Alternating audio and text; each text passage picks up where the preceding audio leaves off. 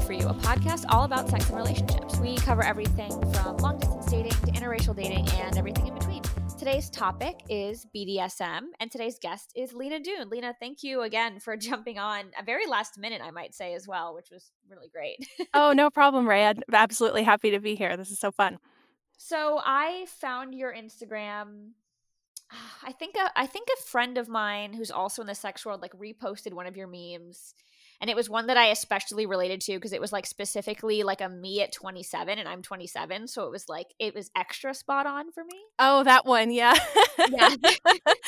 27 is like such an age. It's It is. It's like you officially feel like you're in your like late 20s, and like 30 feels more looming than it ever has before. It's like a little bit scary, but also like I have like a confidence. I don't know. It's a lot of emotions. I cannot wait to be 30, honestly. Like, rescue me from this hell of anything with a 2 in front of my age. Like, I love that attitude because most women I meet are like the opposite. They're like, I'm almost 30. So I love that you're like, no, I need to be there. I'm done with my 20s.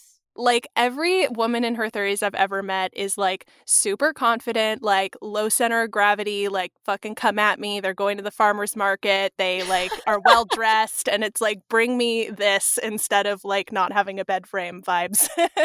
You're right about that. You're right. And I feel like I always hear like that one, I don't even know if it's real, but that one thing where it's like, oh, women are in their sexual peak in their 30s. It's like the best time for you sexually. You're the most confident. You're like finally get out of that awkward stage of your life. So you're right, actually. 30s don't feel as scary after this conversation. Yeah, we're ready to peak, all right? We're like approaching the peak.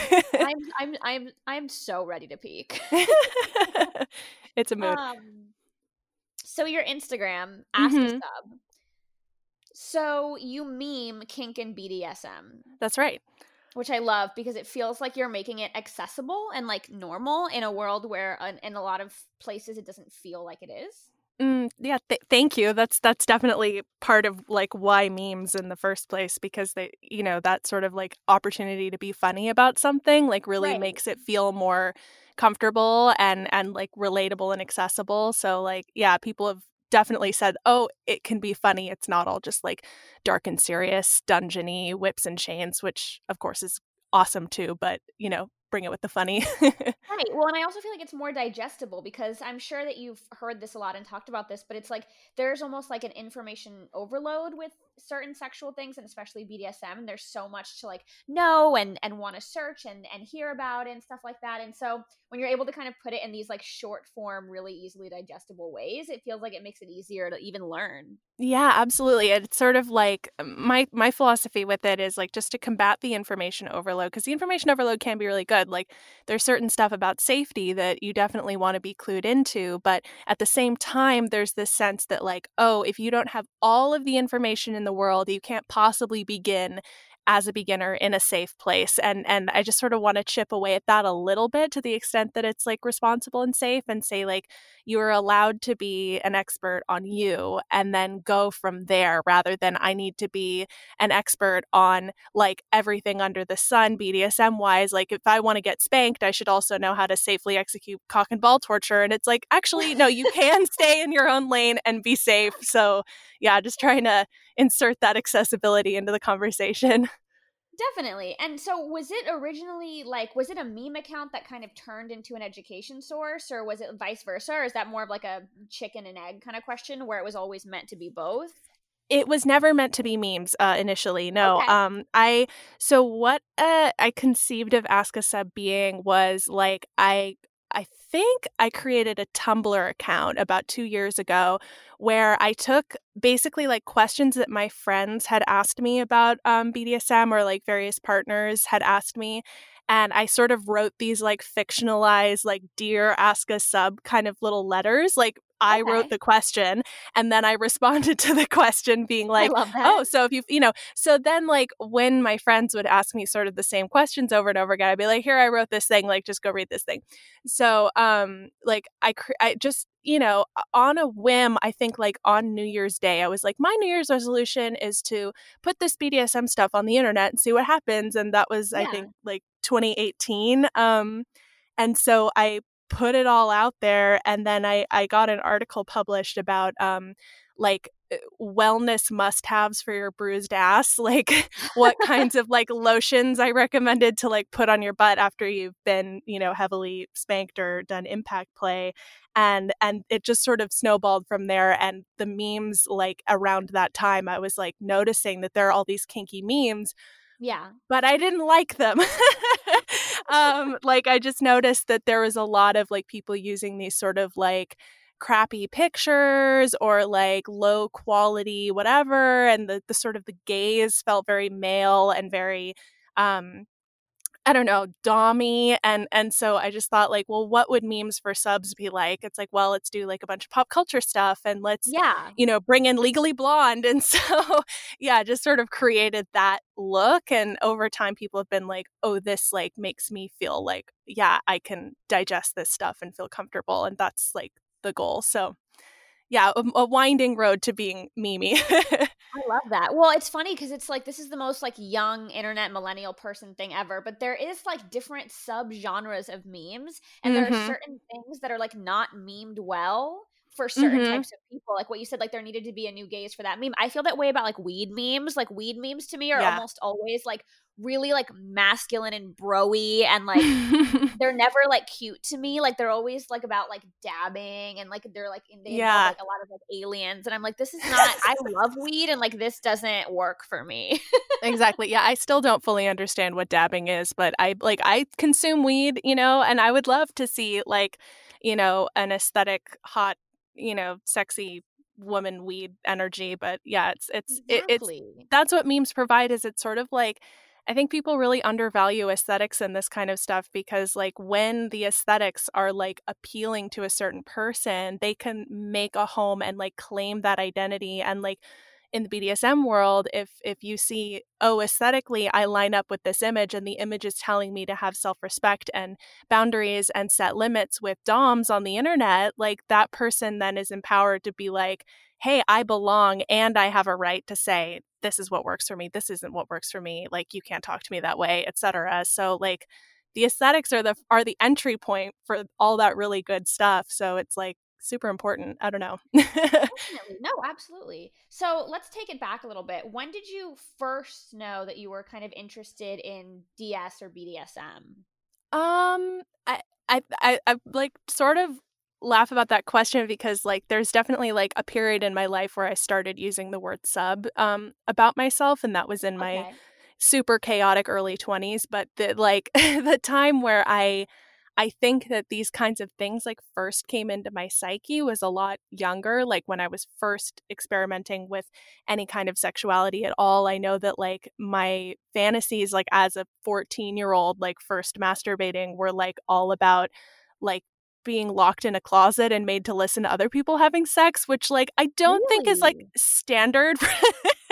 Not that anything, I'm not yucking anybody's yums or saying anything's weird, but like that for me, like that was not what all of my peers were talking about. So, Right, right. yeah, there's always been sort of this thread of like a non-normative, kind of weird power structure-y thing for me psychologically, which then dovetailed embarrassingly into writing Harry Potter erotica when I was in high school and still a virgin. So, I feel like erotica and fanfic is such a classic kind of like starting point for people who are somewhere outside of the norm sexually, and like need totally. a place to vent and to get that out when we live in a world where you can't go up to your like 15-year-old best friend and be like, "So, Yes, definitely the fanfic world. Like, I think it was mostly inhabited by, at that time, like in the early mid 2000s, like by teenagers and like stay at home moms and nobody in yeah, between.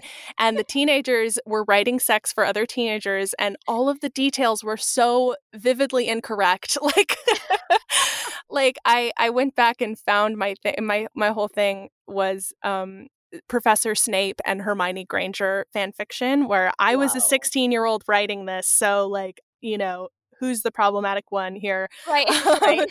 but like, and there's this like scene that I went back and read recently, and I was cringing so hard because I'd never been kissed at this point in time. I'm 16, Oh my and like god. I'm writing like this intense, like graphic, like triple X sex scene where he's like having multiple orgasms, like back to back to back. And like as an adult, I'm like, well, I'm sure someone has that skill who has a penis, but the odds of it playing Right. out this way are very low. Absolutely. Oh my god, I love that so much. So there's that. That's how I became a sub, is Snape's multiple orgasms. It's a great origin story, Yeah. honestly. So, are you doing the Instagram full time now? So I had a job before COVID that I was laid off in March. So Okay. I have now pivoted, as they say, to focusing full time on this because Okay. while I was at my job, I was constantly like secretly doing Instagram stuff and like checking my phone all the time, and like it got to the point where people would be like, "Oh, you're on your phone a lot," and it was like, "Oh, hi, yeah, I'm a millennial," so like the cover story was falling apart, kind of, and yeah, so I'm focusing on it full time right now. Got it. And that includes a Patreon, right? It does, yeah, yeah, So where what I so is that where you like people ask you questions mostly, right? It's like almost like an advice column. Yeah, so it's like a subscription based monthly, and not monthly, it's weekly advice column where people write me their real world DS relationship, that meaning dom sub relationship, advice questions or questions about sort of being out playing with BDSM type themes, and yeah, and then I'll write them like a whole letter, like a long kind of Dear Abby, long thing about my thoughts on whatever. And the questions are really interesting. They'll be like a range from like, how do I deal with my dom doesn't want to play as much because he's depressed because of COVID, or stuff like, I have all these codependent tendencies. How can I express them healthily through DS and not get like swept up in something that's gonna make me worse on the codependence. So yeah, it goes deeper on the Patreon into all these sort of themes, and then this really great community is developed there where people talk to each other about stuff and sort of offer advice, which has been so cool to see because like I've never had as much of a community as has developed on this page. So like seeing people have that like at earlier points in their journey, like anyway, very, very exciting. I love that. I love that. And I think it's important too because I think it really shows even in the questions you're talking about right now, it really shows like the nuance of those styles of relationships. And I think Mm-hmm. with relationships that are outside like heteronormative monogamous relationships, people see them as very surface level. Like they see BDSM, any relationship that like involves BDSM as like black leather all the time and Yeah. dominant. Or they see like non-monogamy as like two people who were like kind of together but have sex with a million other people Yeah. and don't have any boundaries. And like they don't understand that there's like in the same way that heteronormative relationships have nuance and like people come with their own baggage and their own pros and cons, like you're able to kind of shed light on the exact same things that people in any other types of relationships are going through. Totally. It's those soft emotional skills that come into play with anything like BDSM or poly that like it's hard from the outside. Okay, what you know about BDSM is it has to do maybe with somebody telling somebody what to do, definitely with Yeah. like whips and chains, but like what I found really interesting is talking about like how does it feel to live that and have that kind of relationship, and on a daily basis, like what is different and what is the same, and then like how can you use the foundation of the structure of the BDSM to sort of hack these sort of relationship issues, like couples that are together for a long time and start to find their like desire diminishing, and there's a BDSM answer to that, and what's the BDSM answer to any number of things. So that's sort of like what it's been like, kind of figuring out that like BDSM hack for normal stuff that everybody goes through. Yeah, absolutely. So you are a self-described 24/7 collared submissive. I'm saying that correctly, right? You are absolutely, yes. Can you explain what that is?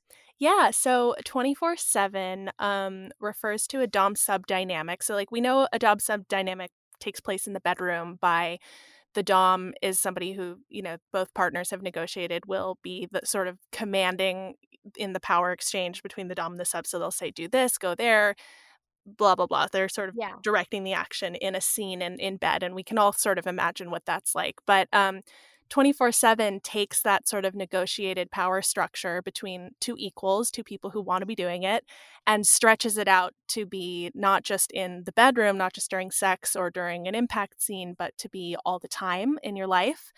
And I think the common misconception is like, oh, you're, in a human cage drinking like water out of like a gerbil Right. feeder or something, which like, that sounds very relaxing. But normally I'm, sort of bipedal walking around being, a girl out, going to Whole Foods. Yeah. So that like the way that it plays out is a lot more symbolic on a day-to-day basis, but just sort of gives us this generalized structure of how to relate to each other and how to sort of express care and how to, speak in each other's love languages in a weird way. No, it's not weird. It's great. But Yeah. No, yeah. yeah. So I'm guessing with a relationship like that, similar to all relationships, there has to be like a pretty like in-depth conversation on boundaries beforehand. Yeah, and ongoingly too. And it's just sort of about normalizing that sort of constructive boundary talk all the time. Like it's something that I've been in long-term vanilla relationships too, Uh-huh. where it, I sort of felt like we didn't have, and maybe this, that's just my experience, but we didn't have a really comfortable mechanism for dropping into like meta conversation about the relationship. Okay. Like if you're saying like, hey, I need to make an adjustment about this thing, or hey, this is something you need to know about my state of mind, like in a vanilla relationship, to me that sort of would polarize both partners. Like it'd be like, oh, so what do you have a problem with about blah blah blah, so like Yeah, that definitely. kind of interplay, like the BDSM structure really shuts that down, because like it is required that you express your boundaries, that you communicate what's going on for you. So over time it's like you sort of create this easier back and forth of like, here's my deal, and then the other person is like, great, I'm happy to know that, let's keep going. So that's just one like subtle difference that makes it really cool. Well, that's one thing I love, and I say I love from a bird's eye view because I haven't really participated myself. But one thing that I feel like I've seen in BDSM is the communication feels like it's on this whole other level. In vanilla types of relationships, I haven't seen as much. Like I feel like in regular kind of like more mainstream relationships, people like you said have a hard time talking about their feelings and communicating Hmm. and talking about their boundaries, especially sexually, or Oh yeah. talking about, right after sex what they liked and what they didn't like, versus I feel like in BDSM relationships it's like the number one rule. And I feel like it almost can help with people who have problems communicating in normal relationships when you're kind of like forced to be like, well, this is like on a little bit on a higher level, so like we need to talk about this beforehand. Right, and that's where it all comes from, is because the things that happen in a BDSM scene, like they're safety based, and so if you're playing with pain, for example, and you don't communicate, hey, I'm PMSing, for example, and I'm more susceptible to pain inputs, and I need to take it down by 25%. Like Yeah. that kind of stuff is super super vital to know in a scene. So once you sort of develop that thing, and you also develop this sort of open interrogation of your desires on the flip side of like, oh, I want to try this thing because would feel like this, and that sort of mechanism is really cool, because in vanilla sex there's sort of this script of what might happen, right? Like that people have seen porn and they're like, Yeah. okay, so we do, the oral sex, and then we do the penetrative sex, and Yeah. then, and like there's a lot of concern, I think, from both people about like performing like something really cool and sexy.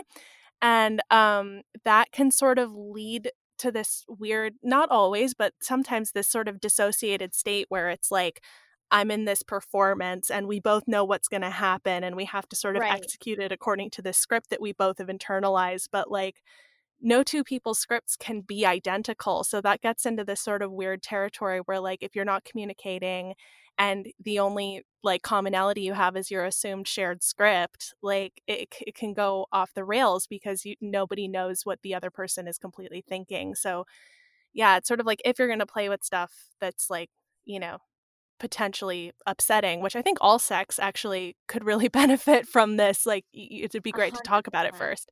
Yeah.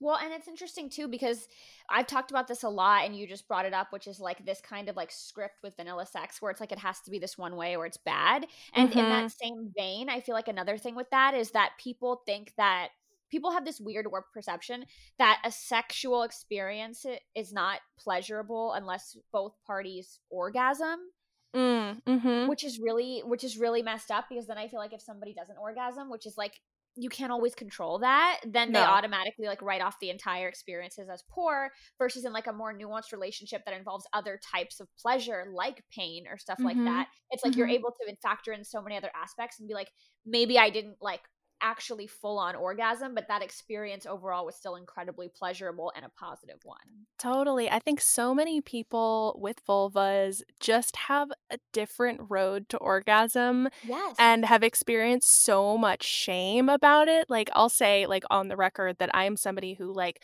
I come in a very specific way and it like Right. has to be that way and I need like all of this time and space and lack of pressure Yeah. and like I can't look at the clock and everything the lights have to be I can't be hungry like it all has to be like a certain way. And so, Yeah. like, for me, being vulnerable enough to do that with a partner takes a lot of time. So, like, ultimately, like, in a weird way, and this sounds regressive somehow, but like, I think it's a matter of consent whether your orgasm is on the table. Like, what if you just want to go in and have fun and like take that experience home for private time? You know, like it I doesn't have love to that. be, yeah. Like, and so that's a part of like the whole BDSM conversation is it's like you're inventing sex from the ground up. You're saying, like, I will do this, I won't do this. And maybe for you, like, orgasming in front of a partner is a soft limit and you want to say, hey, I need to like trust and have like this sort of certain level of intimacy before I feel comfortable going there, but we can do all this other stuff. And then it's like, cool, great, let's go. So yeah, I don't know. It's sort of Yeah. it's a hack. I had a guy best friend once who told me that he slept with this girl and she, before they started hooking up, told him, she was like, by the way, I am not going to orgasm. I'm letting you know now because I don't want this to be a situation where you like go down on me for a half an hour and you're tired and I'm bored. I'm Yeah. definitely going to masturbate when I get home. I'm still going to enjoy this experience, but I'm letting you know beforehand I'm not going to come. And he was fine with it. He was like, she put it out there that she was still going to have a good time. And so Mhm. I didn't have that pressure of like making sure she had to. And it was great because she kind of gave me those boundaries beforehand. And I was like, I love that woman. I need to meet her. Yeah. Gosh, God bless her wherever she is. That's I know. amazing. Because, like, yeah, so many people are like, I don't know, there's the internal judgment and performance of that kind of sex where you haven't said anything going into it. Like, here's what's going to happen. Like, the longer I spend in like BDSM land, the more I get used to like you know, initially when my dom and I were playing together when we were more casual, he would be like, okay, here are all the things that are going to happen to you tonight. Do you consent to that? And I was like, yes, you know, like, 'cause it's like hearing all of it out loud is like, holy crap, very exciting. And, but I realized like before that, like, it would just be two people sort of with individual agendas colliding into each other for what they both think is good sex. And it's like, how could you possibly, the likelihood of being on the same page about what that's going to be, like, minuscule.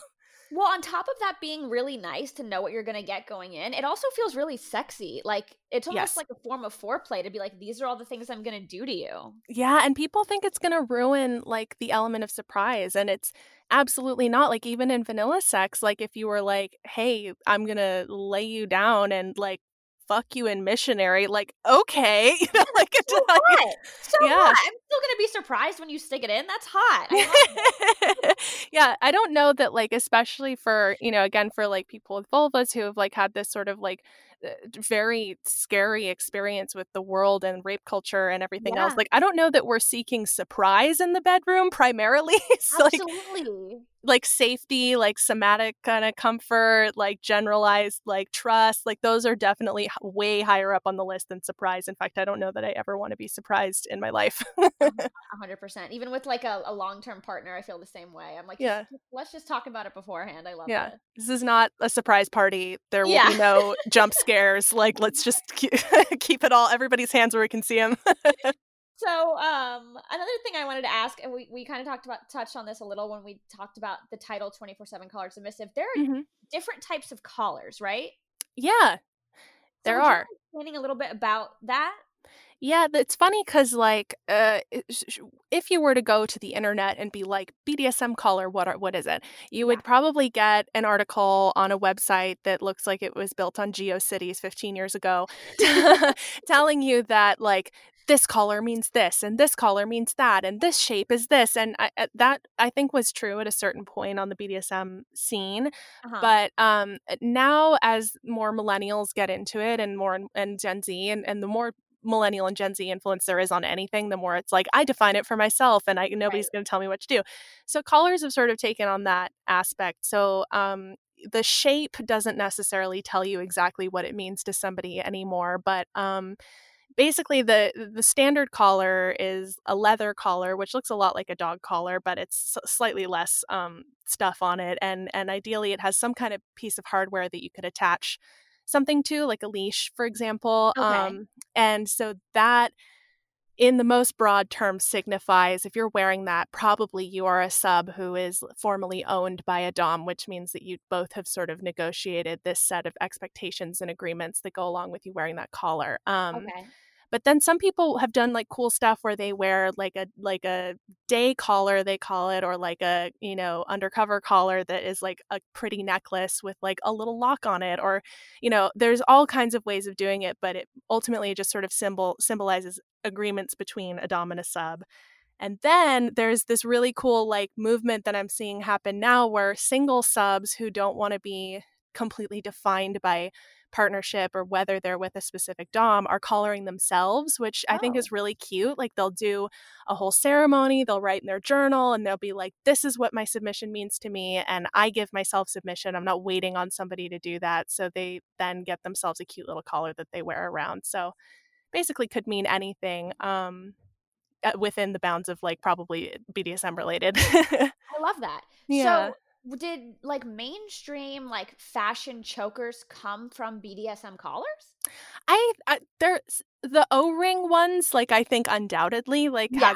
are stealing or I mean co-opting or appropriating Yeah, no, BDSM for sure. imagery. Yeah, because I mean ultimately you can trace a lot of BDSM aesthetics back to sex workers, and mainstream culture loves to appropriate sex workers without I doing know that. anything for that community. So Yeah. yeah, definitely it's a co-opting. But my hope is that the more people get comfortable with seeing that kind of stuff in their favorite music videos, or Shakira at the Super Bowl with her rope dance or whatever, Yeah. that maybe they'll get a little bit more interested in learning about consent practices and aftercare. So fingers are staying Definitely. crossed for that.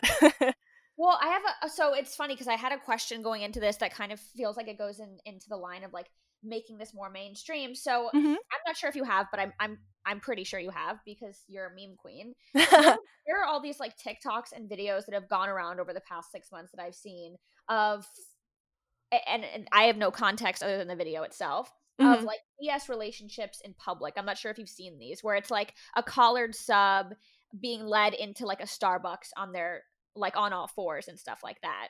Hmm. And I've Hmm. seen these videos, and the interesting thing to me about these videos is the comment section are like insanely polarized. It's like there's half of the comments are like this is just normalizing a kink, we need to not kink shame, and then half of the comments are on this this whole wave of the Starbucks did not consent to being part of this. It's like this super polarized, and I am not part of this, so I don't have any opinion myself, but I was wondering if you had seen this kind of polarity in what people think about public publicizing DS relationships in that way where people are like wearing the collar, wearing the leash and stuff like that, and the people who are saying, well, this isn't okay, well, this is okay, this should be okay, blah blah blah. Yeah. Absolutely. I definitely, and I've talked about it on my platform. And the famous example is somebody tweeted a picture of this woman walking what seemed to be a man in a leather puppy hood on a leash on Yes. all fours through At like Air a Whole One Foods. Oh, it was an here in Air Los One, yes. Angeles. Yeah. Yeah. And I think that I have a hard time doing the internet discourse on stuff like this because I think people really want to jump to one side and demonize something. And Always. especially, in 140 characters or whatever, like you don't have enough space to really interrogate something. But yeah, ideally people would not be subjected to looking at other people doing sex acts when they go to Starbucks. But I have a hard time feeling like people dressed up in costume and acting a certain way is a graphic sex act. Right. So yeah, I don't have a problem with it. I think like the argument that I always come back to is like if the puppy collar and the puppy ears or whatever like looked like they came from the Halloween store, like we'd be like, "Oh, those are some, musical theater geeks doing some project," and we wouldn't Right. think about it. Definitely. But Or like Ariana Grande, just like yes. walking through. Oh my god. But because we can infer that like any kind of like ambient low key something sexual might be happening, there's this like massive freak out. But like Yeah. the freak out online seems to primarily be coming from people in the kink community who know what that means. Whereas like we don't really know how the people in the Starbucks particularly felt about it or if they even gave a shit. But Right. there becomes this huge like outrageous self-policing like angry thing where they sort of conflate and draw as equal, okay, somebody's wearing a dog collar in Starbucks and that's the same as sexually assaulting the people who are there. And I think that that does a huge disservice to like the real conversations about consent that we have in our community and the reasons that we Definitely. have them. So it's just I fail to see the harm. So Right. that's where I land on it. Yeah, of course, like if that person were to, as happened at the Air one, the dom took the sub into the like smoothie area and started paddling him. That for me is a problem because Right. like people who don't want to see some like outright, something that kind of looks like violence from the outside like should be spared. but Right. but yeah, in terms of like seeing someone in a costume walking in a certain manner, I just don't, it's hard for me to get really upset about it when there's other conversations to be had around consent. Right. That makes sense. And it feels like you as somebody who is part of the mainstream in certain ways, but also part of the BDSM community can come at this with like a really nuanced view and look at it from both sides and then have an opinion versus like you said, somebody who's fully in the scene and is looking at it as like, I know exactly what this is, or somebody who doesn't know Hmm. anything. So it's like, it's nice to hear an opinion from somebody who's actually educated. I mean, people online they just love to fight. So it's like you have to take down the temperature like 25 degrees before you can even start talking about it. Yeah. 100%. And that's hard. That's so hard too with stuff like this. It's like you said, it's like nobody has any idea what anybody in the actual Starbucks thought or that exact couple. It's just a bunch of people on the internet who are like, "Ooh, an excuse to be angry today. Amazing." Right, because there is the off chance that somebody in the Starbucks was like, "That's awesome! I feel empowered to be weird in my own way or fly Yeah. my own freak flag." And that's when I was first thinking about this. I was recalling. I grew up outside of San Francisco, and I Okay. remember when this is in the late '90s. My mom would take us into the city, and she would be like, "Okay, kids, like."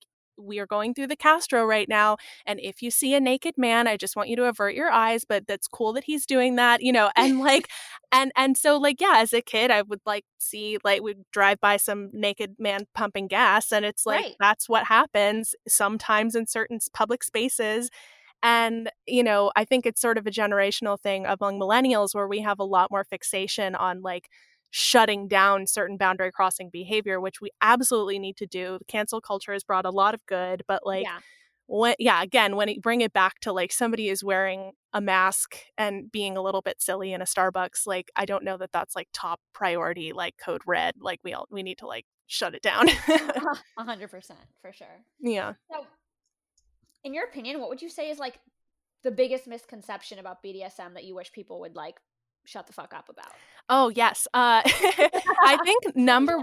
number one misconception about BDSM, which like I think stems from 50 Shades of Grey, but I also see it sort of like on Twitter where like there like people will have these takes like, oh, capitalism is doming us all, like Right. and dominance, and this definitely happens in 50 Shades of Grey, is portrayed as this thing that the dom like takes the sub and forcibly makes them do a bunch of things that they don't want to do.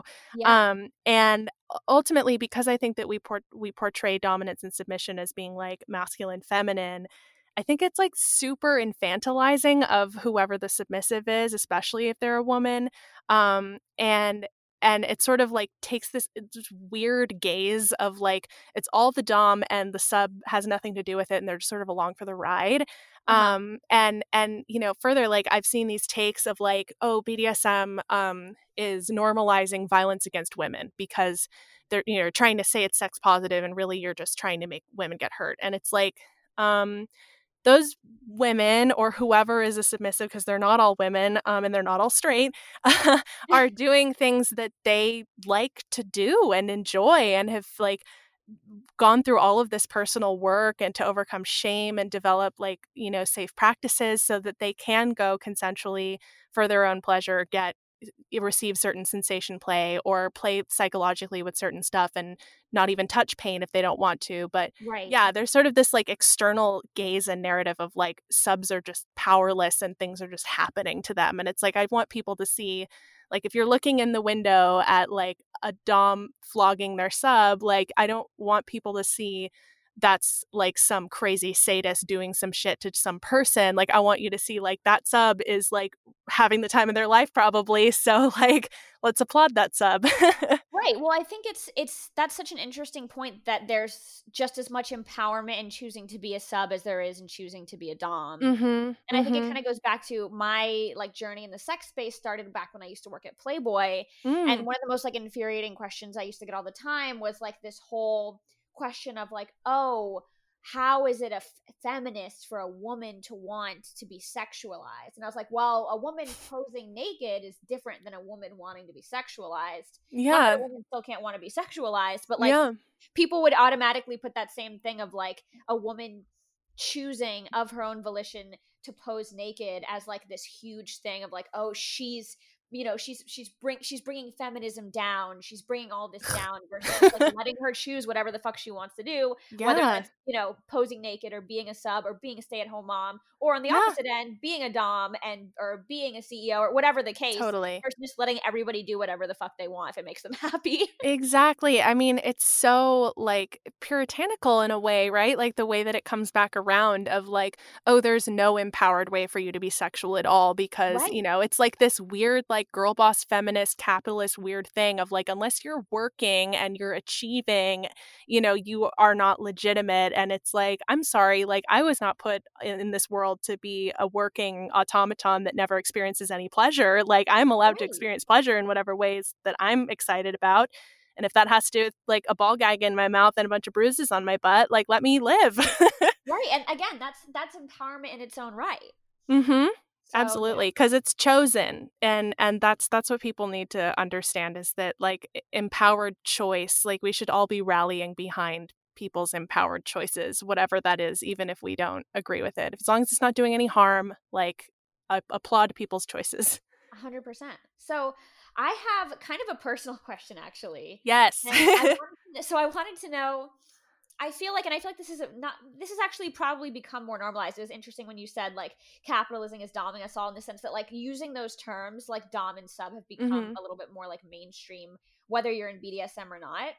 And in the sense that in the past, I've called myself many things, right? In the same way that I've like at different times in my life considered myself heterosexual, fully homosexual, bisexual, like Mhm. asexual, whatever. I've gone through phases where I've just decided, oh, actually that doesn't feel right anymore. This feels right. Mhm. And in the same way, I've been like, I feel like I'm mostly a sub, in Mhm. the sense that I usually like my partner to be the more dominant one.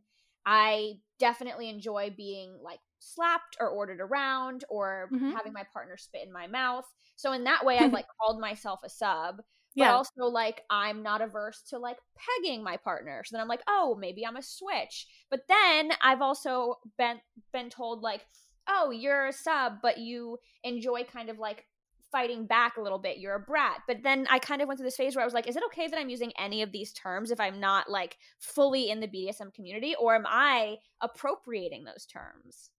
Um, I really don't believe in calling appropriation on stuff like this because the only appropriation that happens in this community that we need to be really worried about is when people on dating apps are like mostly like I'm a dom. At, like, for example, my friend sent me this really goofy Tinder profile from this man who was like dangling a pair of metal handcuffs in front of the picture and was like, I'm, Okay. you know, I'm your dominant, which, like, anyone inside the community knows that metal handcuffs are like the most dangerous thing you could put on somebody's body, and you would never do that. And anybody that's purporting to be a dom and trying to put metal handcuffs on you, big red flag. Right. um Okay.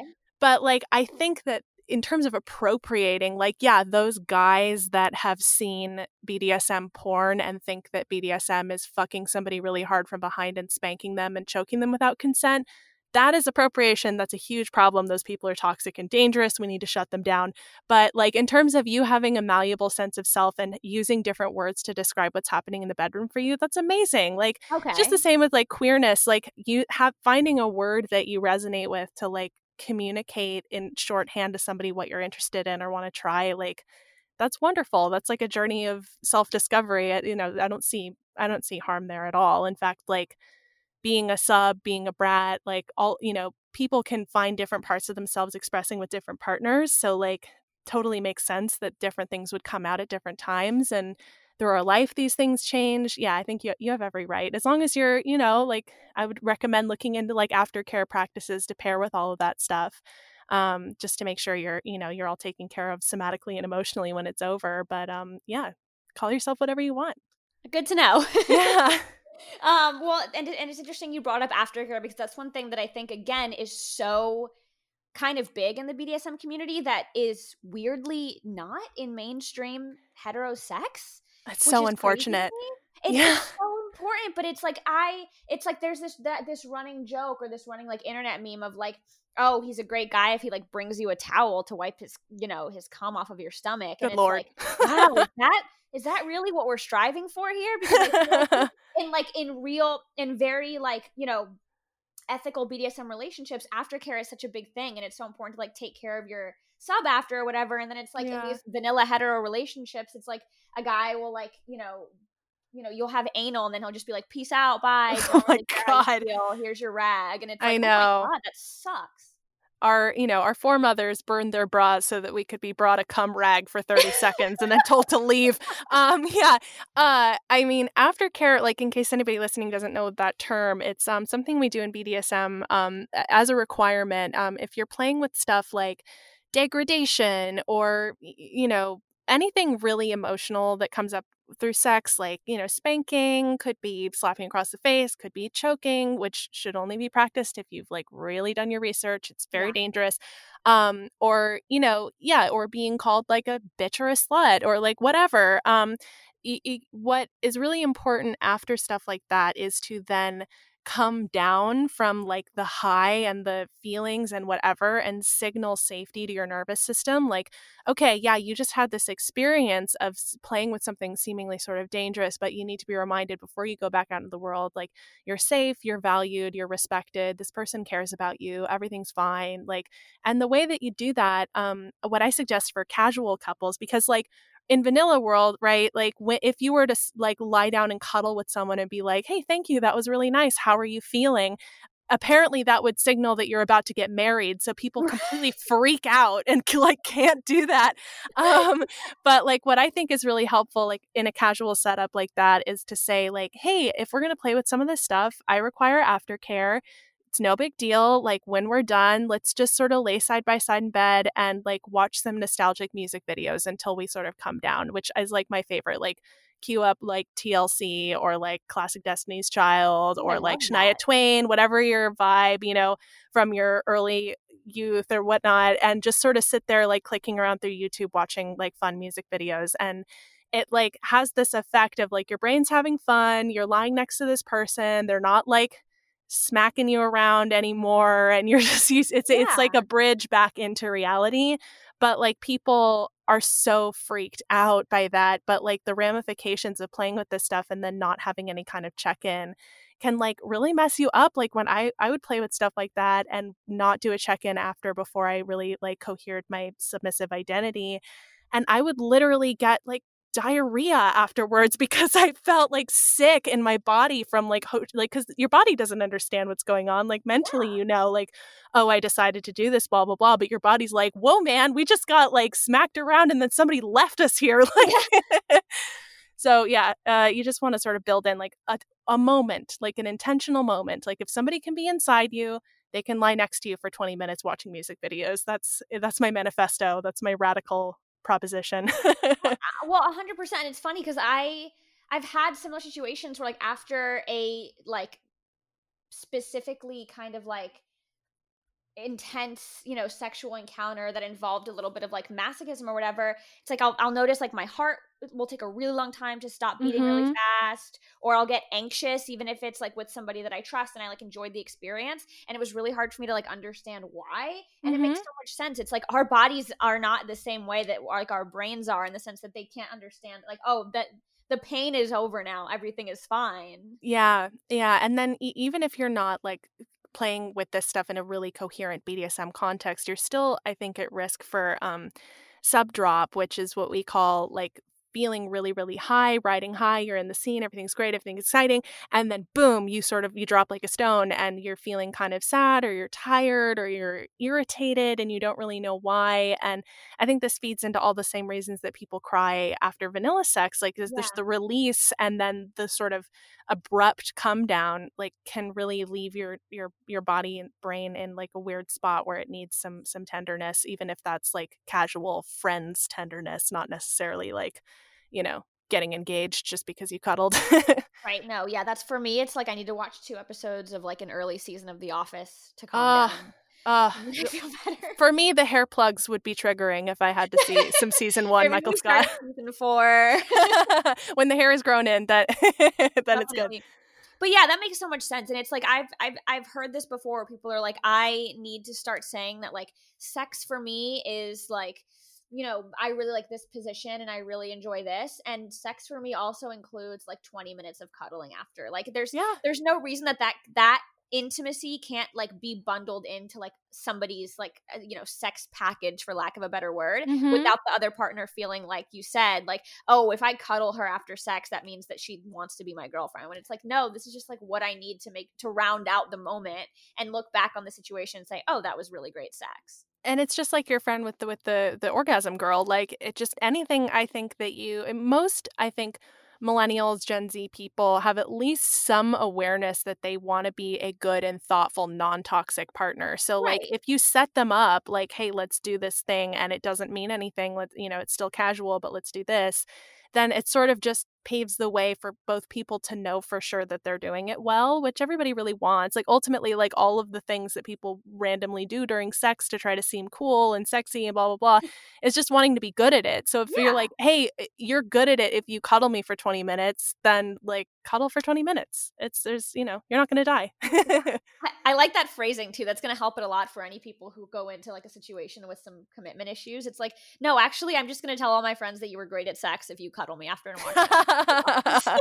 Yeah, nothing before that point matters. It's just the quality of the cuddling. Exactly. Well, I think that's a good place to wrap up, but thank you so much for coming on. Of course. Happy to share my cuddle manifesto with the world. The important things, the cuddling, yes, the aftercare. I mean, those really are the important things. It's true. There's wild and crazy stuff that happens in the middle, but as long as it ends with a cuddle and some good vibes, then you're doing it right. Exactly. So I will make sure to link your Instagram at Ask a Sub as well as your Patreon. And if there's anything else, let me know so that people can go and check you out and all of that stuff. But thank you again for coming on. This was incredibly enlightening. Oh my God, this was so much fun. Thank you so much for so many great questions. Of course. I'll talk to you soon. Okay. Thank you. Bye.